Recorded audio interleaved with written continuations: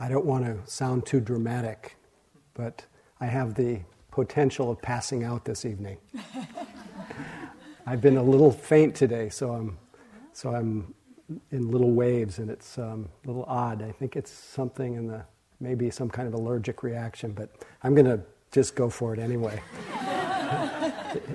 It definitely cut into my my ability to reflect on and create a discourse for this evening, but I'm somewhat, maybe even more used to just seeing what comes than being excessively well prepared. I do generally know the topic that I'd like to speak about tonight, and it's inspired both by the time of the retreat that we find ourselves and on the introduction of the mindfulness directed to the body that James did this morning.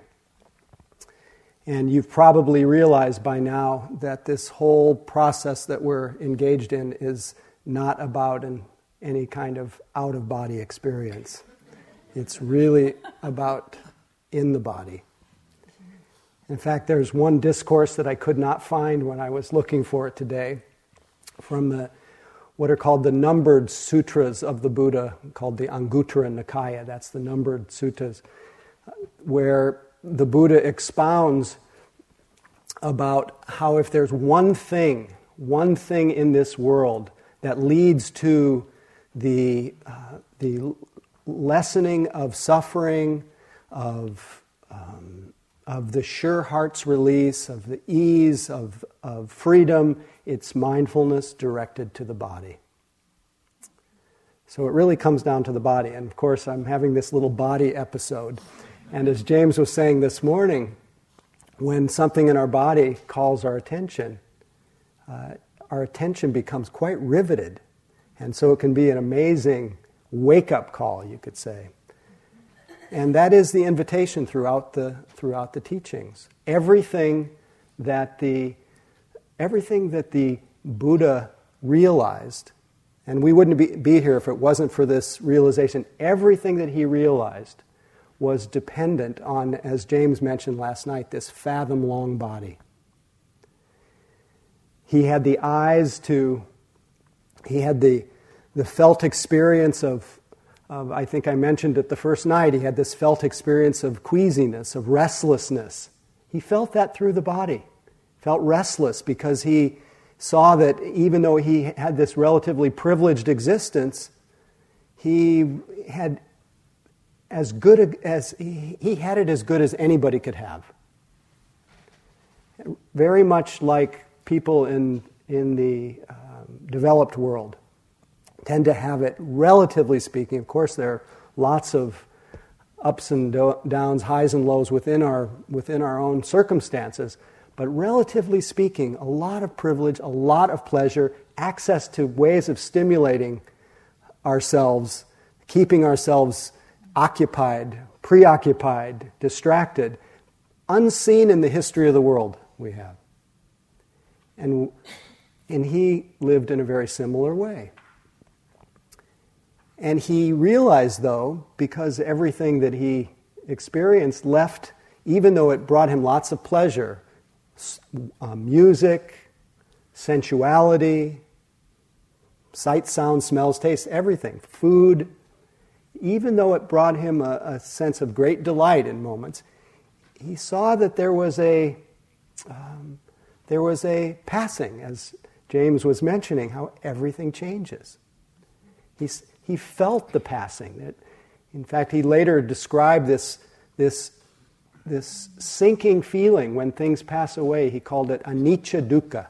Anicca is the word for impermanence and change. Dukkha is the word for discomfort, queasiness, that which is hard to bear, just hard to be with.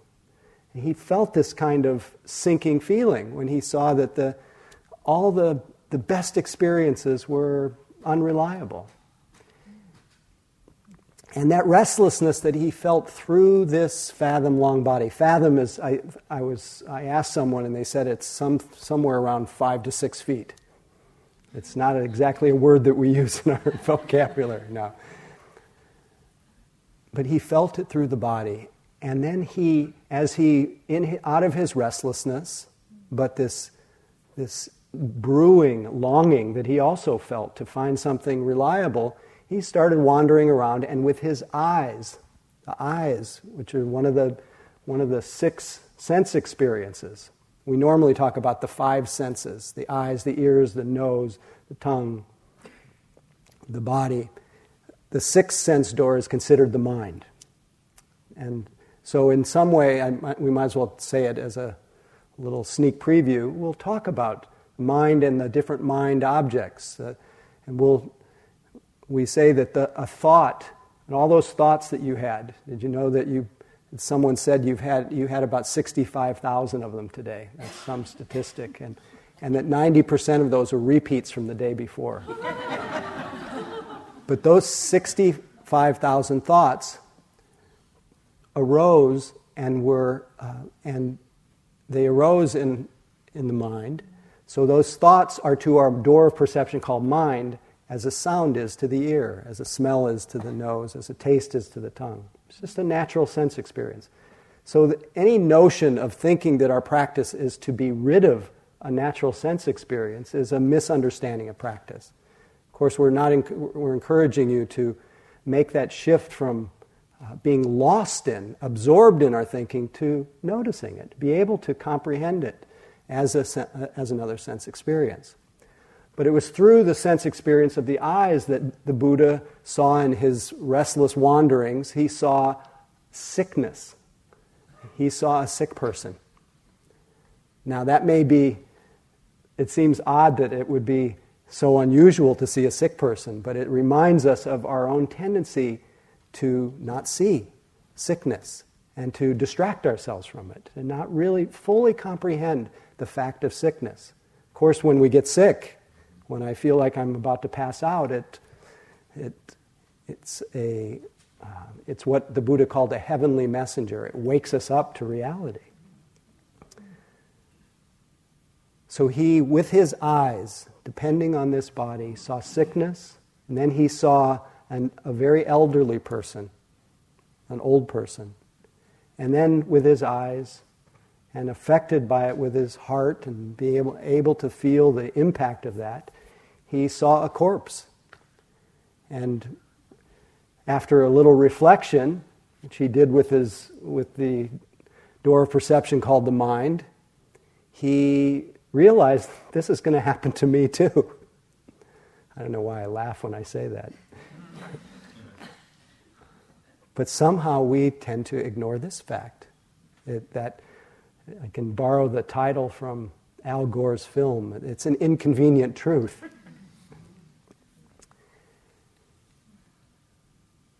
At that point, through the impact on his mind and body, which depends on this individuality, he experienced a kind of shock. Being that face-to-face with reality, a shock and some confusion and dismay at the futility that he realized, the futility at trying to find something stable and lasting and permanent in this world of constantly changing conditions. And that left him with a deep question of where in this world of change, what's it all about? And it caused a deep existential question. What is it all about? Are we just born through no fault of our own? Do we then grow up, have some fun, have a lot of stuff, and lose it, and then die? Is that all there is to it? There must be something more about this. We don't often just stop and think about this. But that's how it is. We certainly don't want to land in thinking about this and worrying about it and dwelling on it as a kind of complication in our mind. We want to just acknowledge it, the truth of it, and let it move us, as it did the Buddha. Fortunately, with his eyes and his openness, his attention, he saw a renunciate. He saw someone who exemplified living a life of someone with a rich inner life, someone whose life expressed an example of simplicity and valuing some kind of inner stability and calm and a kind of light, a sense of freedom.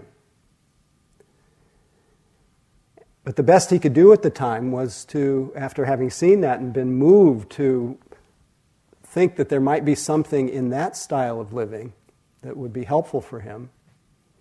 But really this just symbolizes the going against the stream of what everyone else is doing. It doesn't necessarily mean changing your residence. It just means looking differently.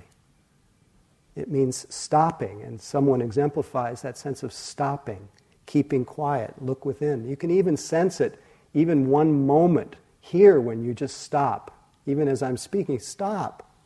Keep quiet for a moment. Look within. And all of a sudden, that inner life opens up.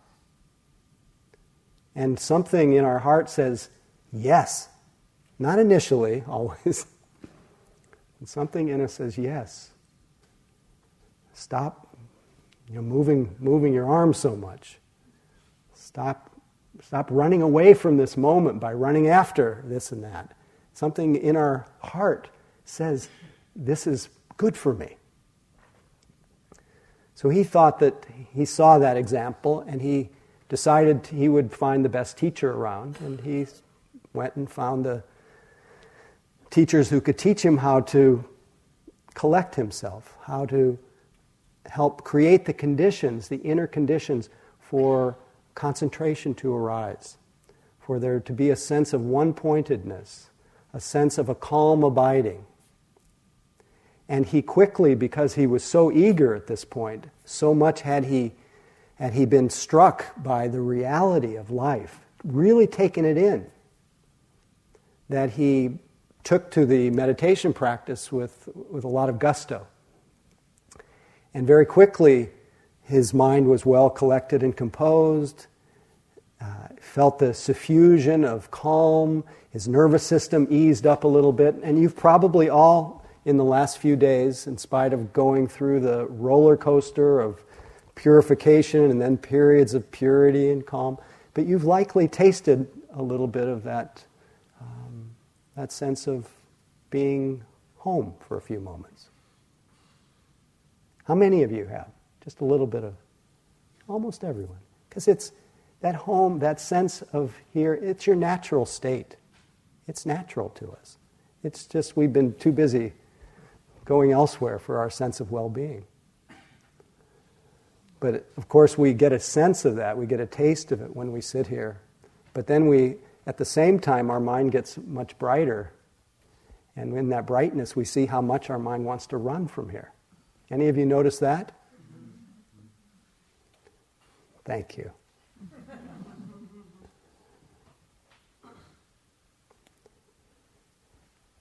So he, just like you, sat down, put his mind in his body in his mind.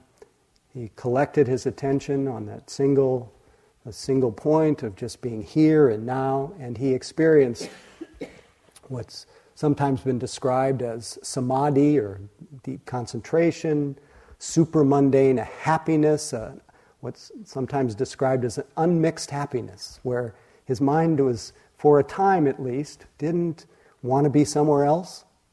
And I know this may ring true for you. There may have been a few moments today where you didn't want to be somewhere else.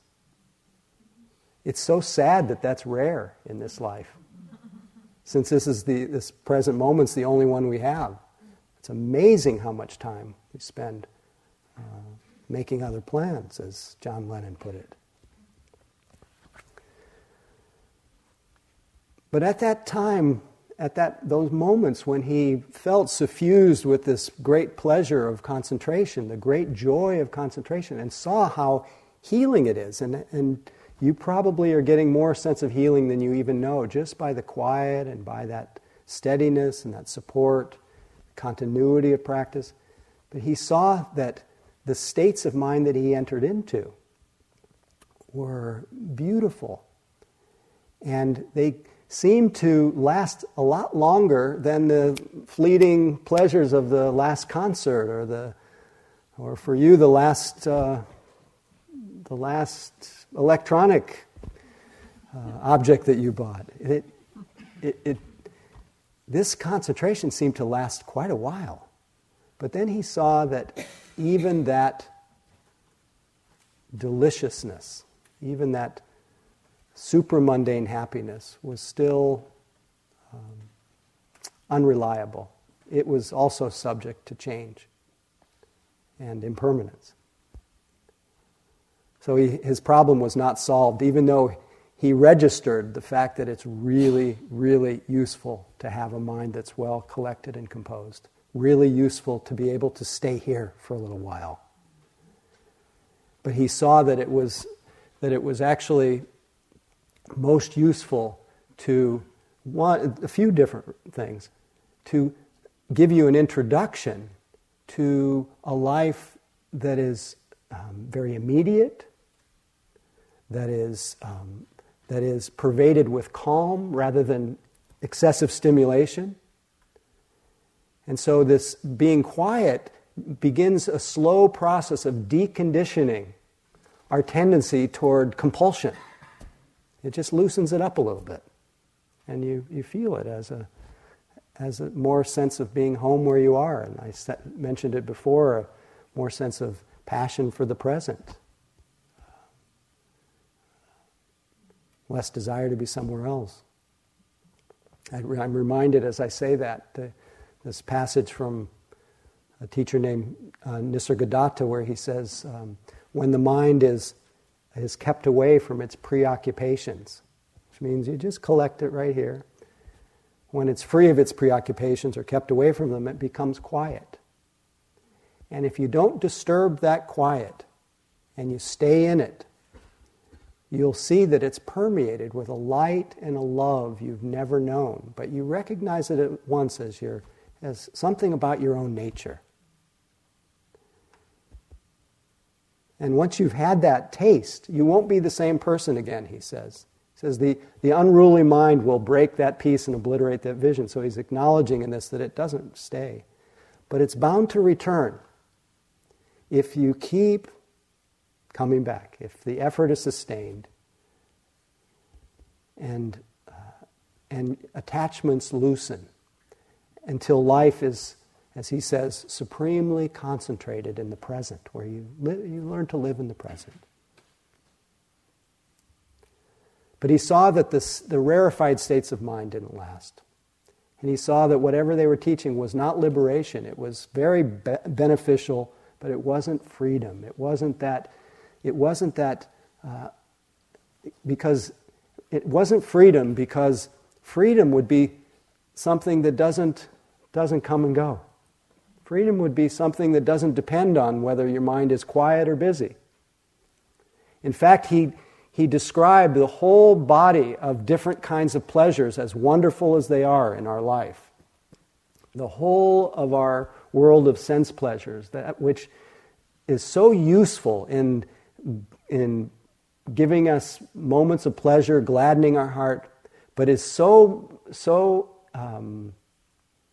ineffective at giving us lasting happiness. But he described that whole body of pleasures that we tend to apply what the Buddha called misplaced faith in. He said that whole body he called it the happiness of sense pleasures, that there's a lot of pleasure in it. But he also called it the happiness of slavery, the happiness of bondage.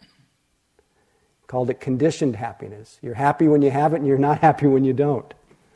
And he saw that that was not the kind of happiness that would really set us free. And unfortunately, there was no one else to help out at the time, saying,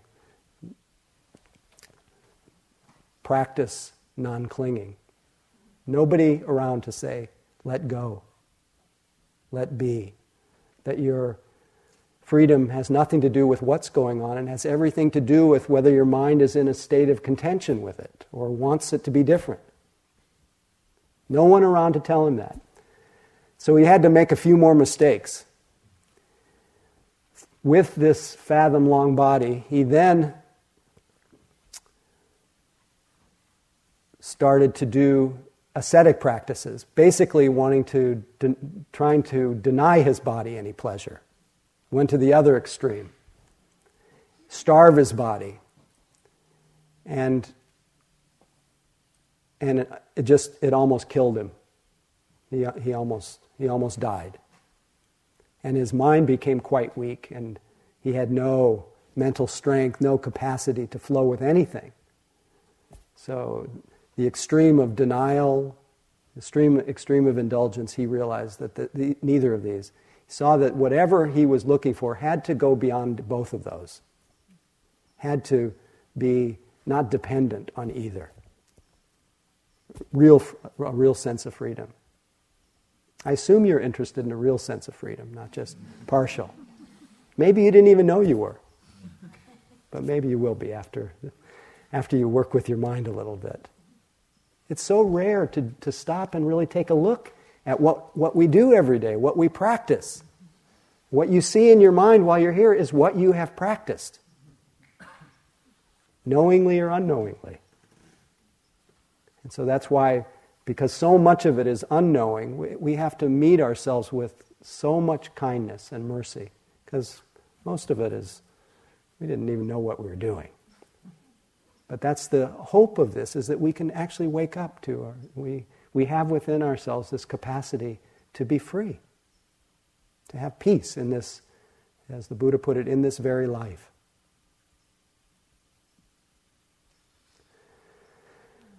So again, there was nobody to help him out, and so he finally just sat down after eating some food and getting a little strength. And he did then what we're doing here. He collected his attention,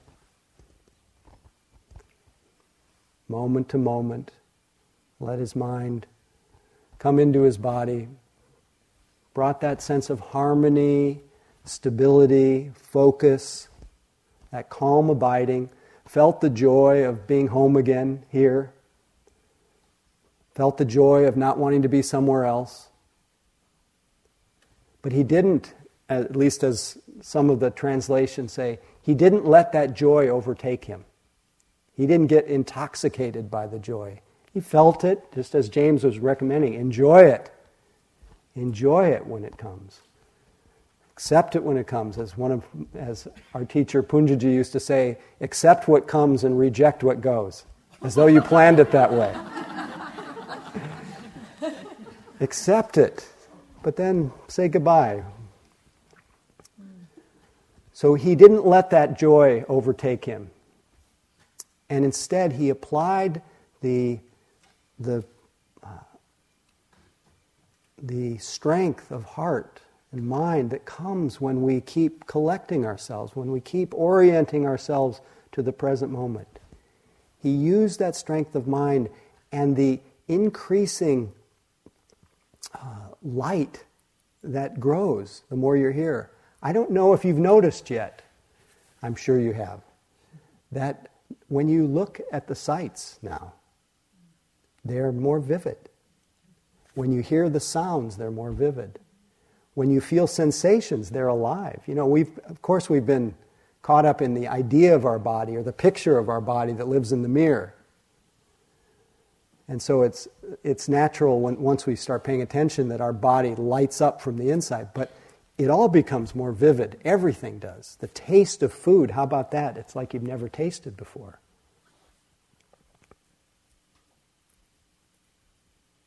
This is the result of that collectedness that we, again and again, orienting ourselves, comprehending what is alive in this present moment. Reality is living.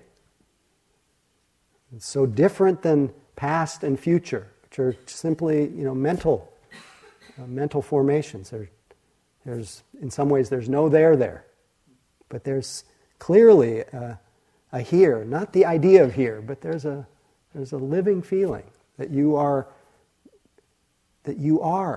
that you are touching in each instant and being touched by. Everything is connected right now in this living present. So easy to miss.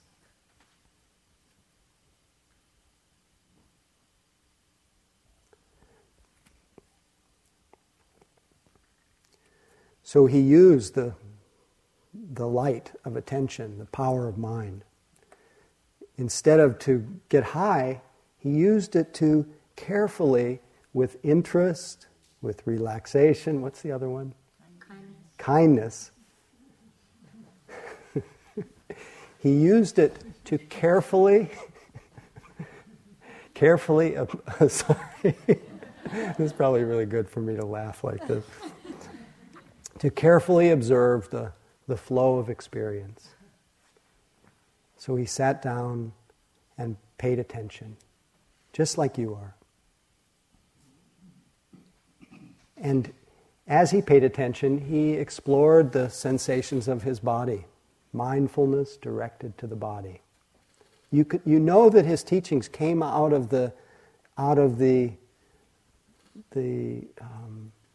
challenges of his own life. They're not just these theoretical. All the teachings are really an expression of a living practice that you're doing. So he paid attention to the flow of sensations in his body, just as you were invited to do today. And because his mind was pretty steady, it wasn't terribly reactive. Oh, I just got one of those little woozy waves.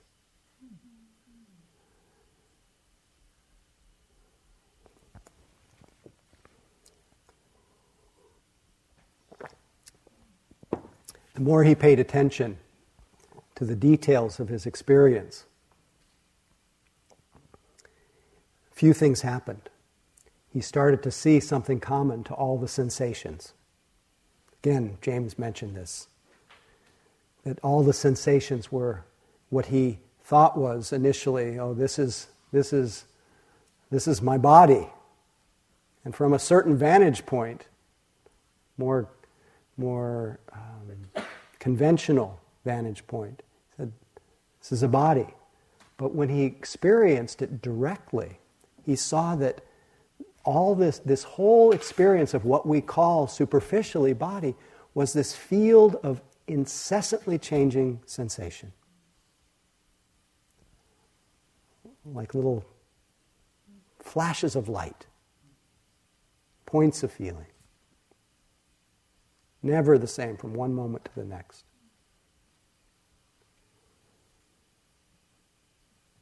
And he noticed another thing, that they were all changing all by themselves. There was nobody in there changing them. That's a little shocking.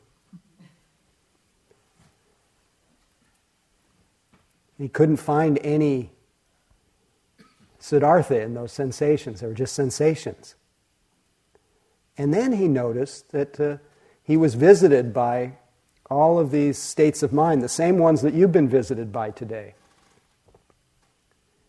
And in fact, even after his awakening, he was still visited by what are considered the voices, or the voices of Mara. Mara is the personification of those voices in us of temptation, of those voices that say, not here, not now. Better to get off your cushion and be somewhere else, there and then, not here and now. That Mara tells you all the reasons why you can't be happy now. Do any of you have any of those thoughts today? That's Mara. Mara is enticing you into looking away from this moment by believing that, by actually holding your heart hostage for some imagined future that never arrives, because future is just an idea. This time is always now.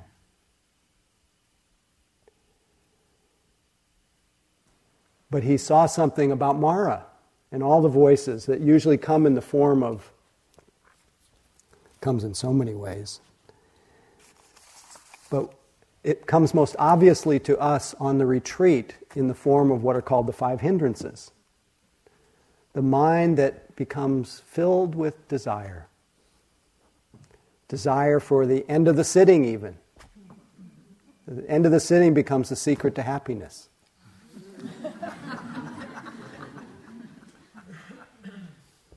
Or the end of the retreat already. I was mentioning in one of the groups today that usually James was saying some things about wanting to arrive on the forgetting the first few days, and I was thinking that most people that I've met with on retreat, often in the first 2 days, they in some ways plan their escape. This is the mind that's associating one's well-being with something that isn't here, that isn't now. And of course, we're taught from the moment we're born to look to what's next for our sense of well-being. I brought with me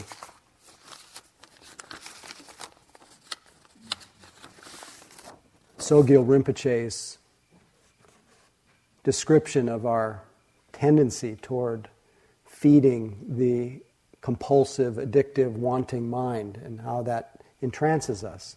He says, sometimes I think that the greatest achievement of modern culture is its brilliant selling of samsara. Samsara is that endlessly searching for the future that never arrives, the defect of our mind that thinks that our happiness is some other place in time. Its brilliant selling of samsara and its barren distractions. Modern society seems to me to be a celebration of all the things that lead away from the truth, make truth hard to live for, and discourage people from even believing that it exists. And to think that all this springs from a civilization that claims to adore life, but actually starves it of any real meaning. That endlessly speaks of making people happy, but in fact blocks their way to the source of real joy. This modern samsara feeds off an anxiety and depression that it fosters and trains us all in and carefully nurtures with a consumer machine that needs to keep us greedy to keep going. Samsara is highly organized, versatile, sophisticated, assaults us from every angle with its propaganda, creates an almost impregnable environment of addiction around us. The more we try to escape, the more we seem to fall into the traps it's so ingenious at setting for us. As one Lama put it, mesmerized by the sheer variety of perceptions, beings wander endlessly astray in samsara's vicious cycle, obsessed then with false hopes, dreams, and ambitions, which promise happiness but lead only to misery. We are like people crawling through an endless desert, dying of thirst. And all this samsara holds out to us to drink is a cup of salt water, designed to make us even thirstier.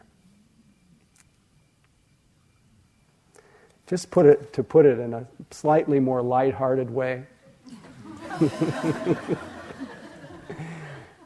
Bo Lozoff says, we are endlessly trying to keep up with the Joneses. But he says it's time that we see that the Joneses are not happy. Anyway.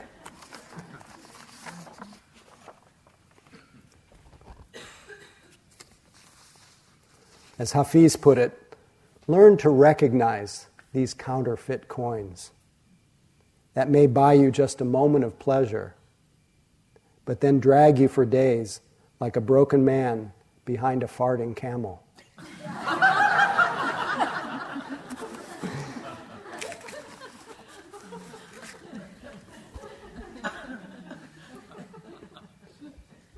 But the way that we learn to recognize the counterfeit coins is exactly the way the Buddha did. He saw, as he paid attention to those voices of Mara that says the best is yet to come, tomorrow is where happiness is, not today. He saw those voices as just voices. He saw the wanting mind as the wanting mind.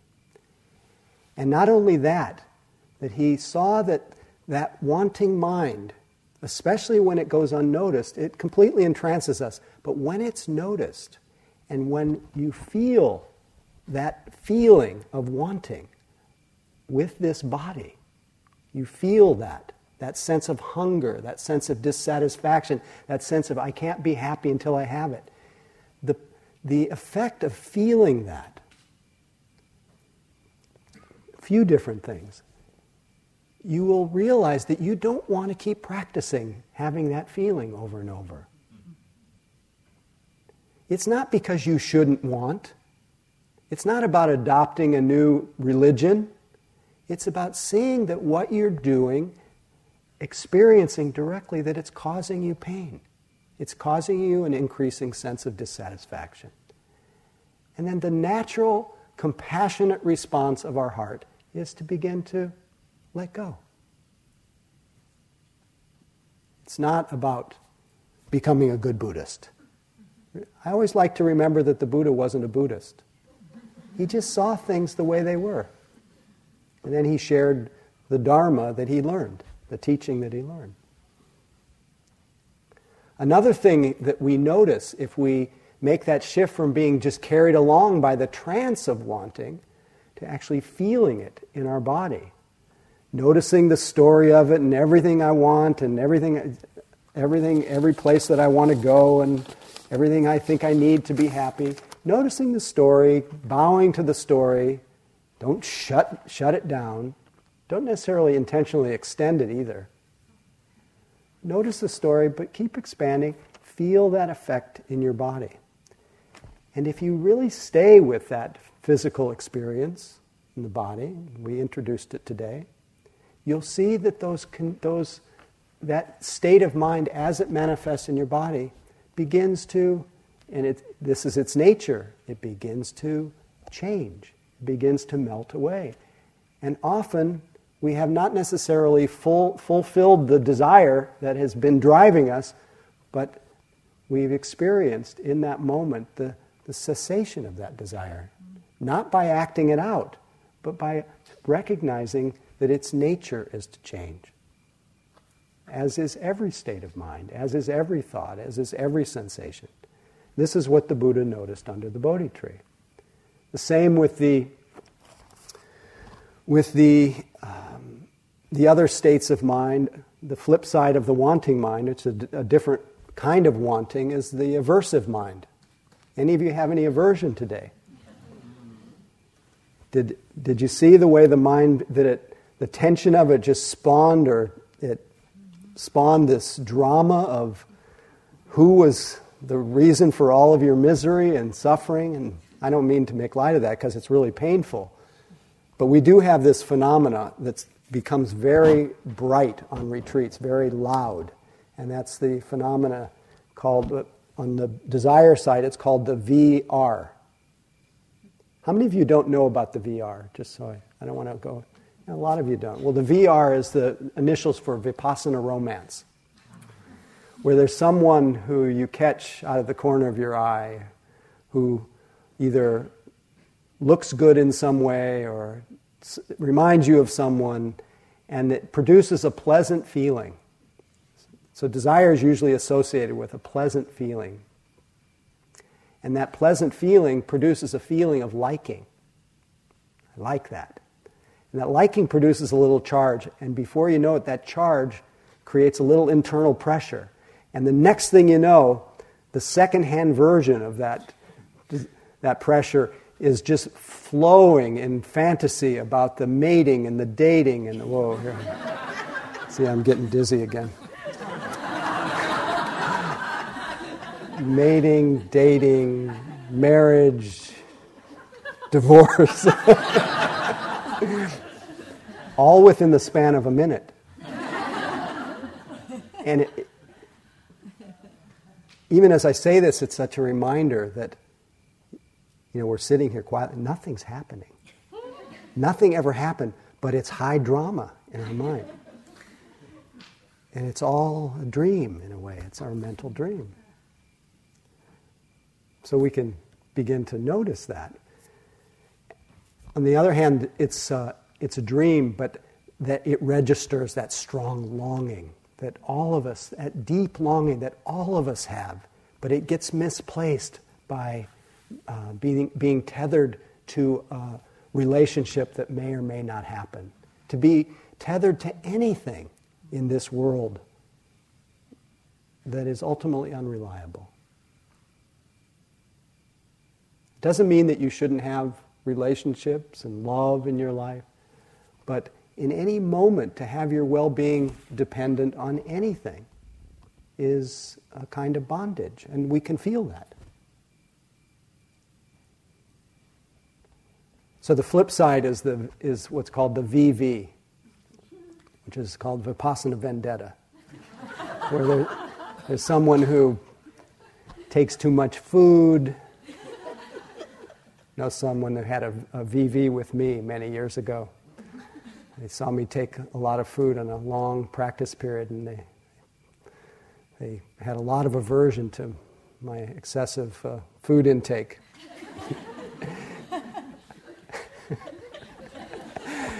But it could be anything. It could be it could be, it's remarkable. I debate about whether to say this or not, but sometimes the kitchen gets the VRs. It gets the love notes that are just extraordinary, but it also gets the hate mail about how all the ways the food should be different. And at some point in the retreat, you will get triggered. You'll feel that aversion, and your mind will proliferate with this whole notion, believable notion of how life should be in order for you to be happy. And this is just the aversive mind. What we do in our practice is we notice the story of it, we feel it in our body, feel the pain of aversion, feel the pain of ill will, feel the pain of anger, feel the burning of it. Instead of suppressing it or continually acting it out, we recognize it as another stormy, as another weather pattern, as another changing condition, and begin to see that it arises all by itself. You didn't ask to feel miserable and hate everyone here, but it arises. It takes a shape in the body, and then it passes away. And in that way, it reveals itself as not personal, not me, not mine, a changing condition. We can begin slowly to see how everything has that impersonal quality. There's no one pulling the levers. Even the lever of knowing is doing itself. Consciousness, knowing things, both coming and going. It's wild. It's mysterious. Same with other states of restlessness, the common ones, restlessness and agitation, that often come in the form of guilt and worry, dullness. These are states of mind that can be known, and doubt, a lot of doubt. Any of you have doubt today? I can't do this. Everybody else is getting enlightened except me. There's the story of doubt. Or just making doubt often comes in the form of judging everybody. Oh, everybody looks so spiritual. It's just too much this for me. And this is just a disguise for doubt. Or you start comparing it to some other practice. That's another disguise for doubt. But doubt will undermine, it'll just zap your juice, especially if it goes unnoticed. But if it's recognized, it, like everything else, shows itself as a changing condition. It's just another weather pattern. Very, very debilitating. But once you bring it into that light of awareness, it becomes your path. It becomes your practice instead of your burden. And this reminds me that as the Buddha paid attention to these states of mind and all the different thoughts and images and the sensations, rather than it being weakened or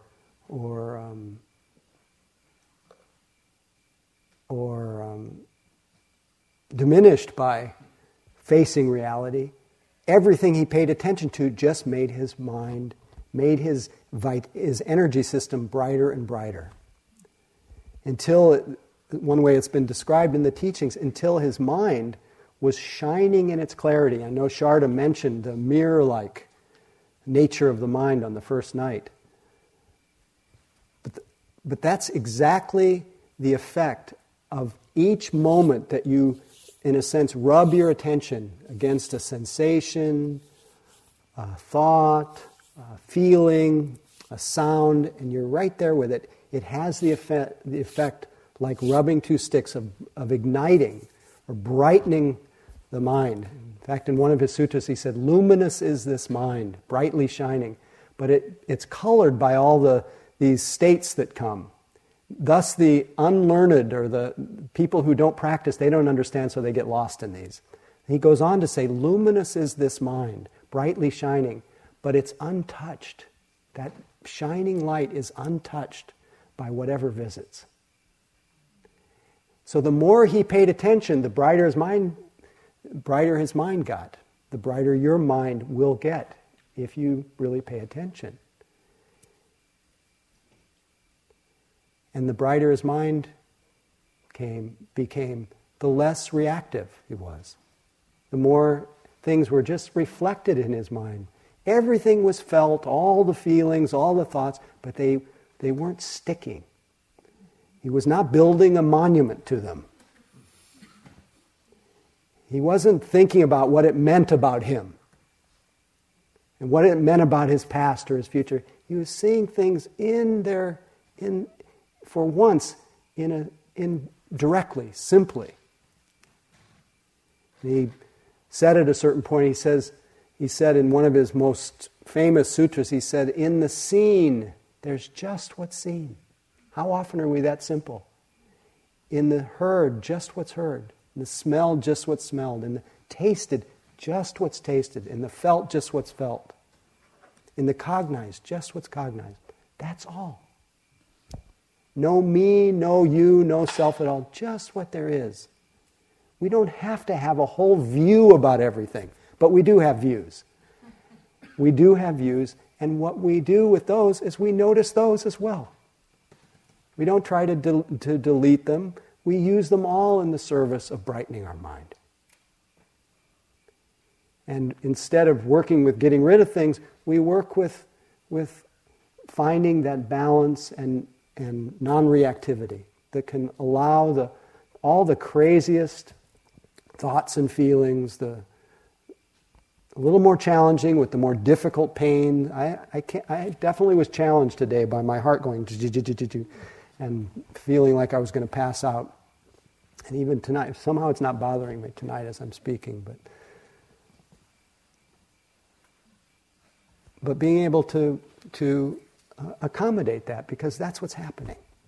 And that the suffering really is the piling on that James spoke about last night, the compounding it with adding meaning and significance and drama. But we do dramatize, so we notice that. But we begin to see the difference between the drama and the simplicity of what's happening. As James J. Audubon put it, if there's a difference between the bird and what the field guidebook says, believe the bird.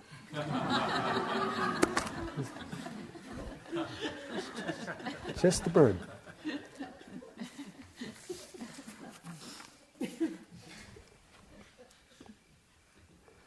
So just getting back to the story, as the Buddha's mind stopped grabbing, pushing away, stopped getting so identified and building a story about what was going on, he fell, as you will, as you do in the moments when you're here and steady, fell into a kind of happiness, a taste of a kind of happiness and well-being that he hadn't really known.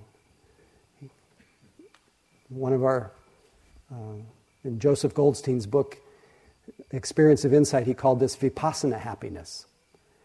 The happiness, the joy of equanimity, the happiness of a well-being that doesn't depend on what's happening. That's able to welcome it all, the 10,000 joys and the 10,000 sorrows.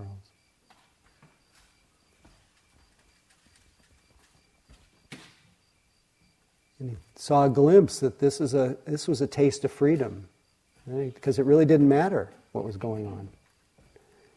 And then as he relaxed there for a while, and still not having completely solved the riddle of this reliable refuge, this deep longing that he had to be free. In a flash of insight, though, his heart opened. Heart-mind, with the same word. His heart opened. And in a flash of insight, he realized that whatever that freedom was that he was looking for was none other than the very nature of his own heart, very nature of his own mind. That the very nature of your mind, my mind, nature of mind itself is free. Right now. The very nature of the mind through which you're perceiving right now. The mind has no beginning, no end, no color, no depth. It's just open. It's like an open field. Your home is in that openness. It's so natural to each of us. And we taste it when we're not, at least for a moment, we're not consulting our memory about who we are. One of my teachers says, you need the past and thoughts to suffer. But we have thoughts and we have past thoughts. And we don't get rid of them, we notice them. We realize then that we can't be defined by any of that. So the Buddha realized a sense of freedom. Couldn't put it into words. It's too subtle. And he didn't think anybody could get it. But then he saw that there were those with a little dust, because part of the effect of having seen through all this dividing that the mind does, our mind does, seeing through that illusion of separateness that is constantly being created in our mind, part of seeing through that illusion is seeing through the illusion of others. And what that expresses itself of, as James spoke of last night to some degree, it expresses itself as this boundless sense of connection. It expresses itself when it meets beings as love, when it meets suffering as compassion, when it meets someone's good fortune, it expresses itself as joy. And when it holds it all, it expresses itself as this boundless capacity to hold it all, to find balance in the midst of it all. And with that openness of heart and that sense of connection, he saw that there were those with just a little dust on their eyes, that if they were pointed back to themselves, rather than to the mall, pausing before you go to the mall, putting your mind in your body, I'm half joking, but to turn the other way, to turn toward the awakening that capacity that we have, that nature that we have to be free right now. And then to use all the habits of mind that you've been seeing, to use them all, to learn about them, to study them, to see with confidence and conviction that nothing that you do or nothing that you think can completely define you. And you can learn through paying attention to all of that, to see those common characteristics that everything changes, that you can't really hold on to things, that things are just happening, and selfless in that way.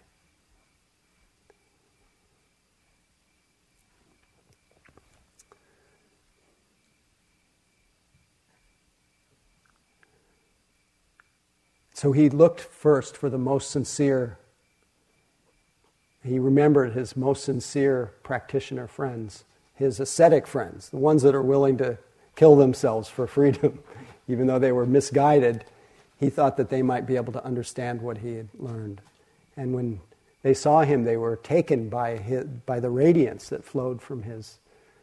And I guarantee you, by the end of this retreat, all of you will, in some measure, show your own intrinsic radiance. It's just natural to you.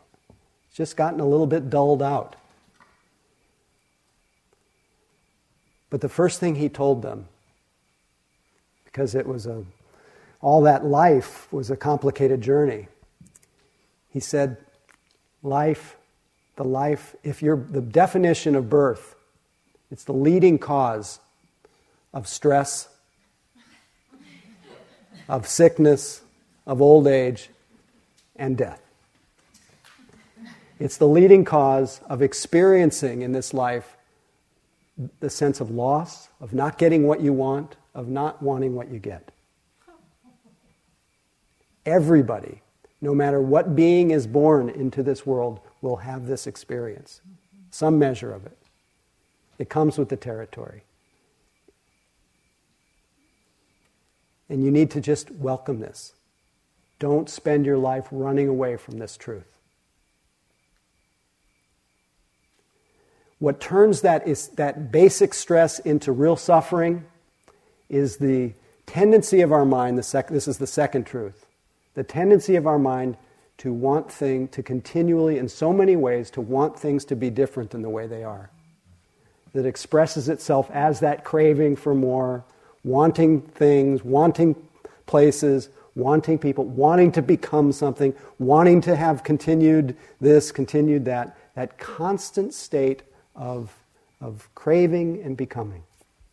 Or to want it to all shut down. That's the same, it's craving in the reverse way. And that can get pretty extreme too. We can really dull ourselves out. We can really hurt ourselves with the craving for non-becoming. He said this cause of the suffering element of the basic stress called dukkha, this cause must be abandoned. We need to learn to let go. We need to learn to relinquish the causes of suffering. Fortunately, he didn't stop there. He said there's an end. And when you let go, you will experience for yourself a falling away of that stress, that mental stress that keeps your fists so tight and keeps your heart so tight and keeps you in that little narrow vortex of dissatisfaction. You will know a sense of freedom. He says this must be realized.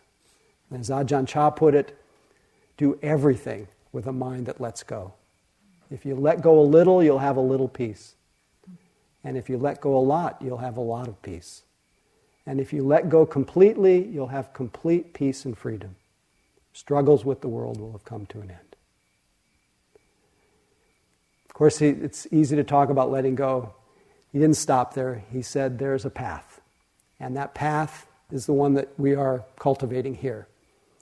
It includes purifying, developing the happiness that comes with being non-harming, of speaking kindly, inwardly, outwardly, of not causing harm with our livelihood, not causing harm with our speech, not causing harm with the excessive use of intoxicants, lying, stealing, cheating, any of that. The happiness that comes from living a non-harming life. And then developing the happiness that comes from having a well-collected and composed mind, and a mind that's here and present and bright, and not so busy wanting to be somewhere else. That brings happiness. And then the great happiness that comes through seeing things just the way they are, through recognizing that deep sense of connection that you have at all moments, at all times, with all life, and then letting spring from that the most wholesome, you could say, intentions to stay in touch with that, to live simply, to renounce the cause of your suffering, to be kind, to be caring, to be generous, to be patient. All the qualities that come, all the best intentions come from the understanding that we are affecting ourselves and we're affecting each other in every moment. And that there is no you that exists independently apart from all of life. And this path, so the end of suffering must be realized, and this path, the Buddha suggested as his prescription, it must be cultivated, it must be created using the fabric of your own life. Not looking like anybody else's, but developing your heart and your actions and your understanding. And that's what we're doing here, moment by moment by moment. So, if you think about it, the whole process that I described, you can get overwhelmed by. You start thinking, I have to do so much in order to be free. But it's fulfilled by every moment of mindful attention, kind attention. Because in that moment of attention is free. Every moment of attention is free of wanting things to be different. If you're just open to what's happening, it's free of pushing things away. It's free of the whole story of you. It's things just the way they are. So let that sink in. Things as they are. Things as they have come to be in this moment. So easy to overlook this. Anyway, thank you for your attention. Let's just sit quietly for a moment.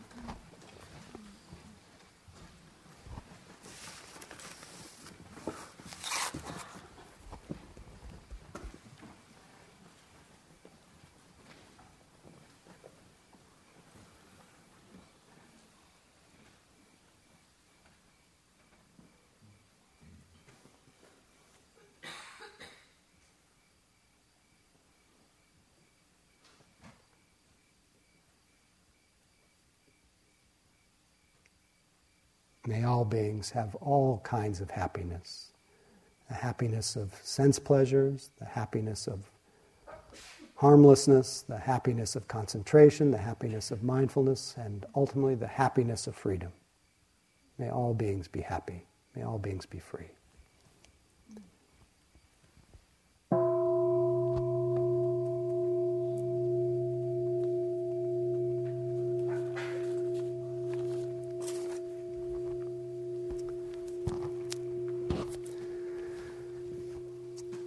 We have about a half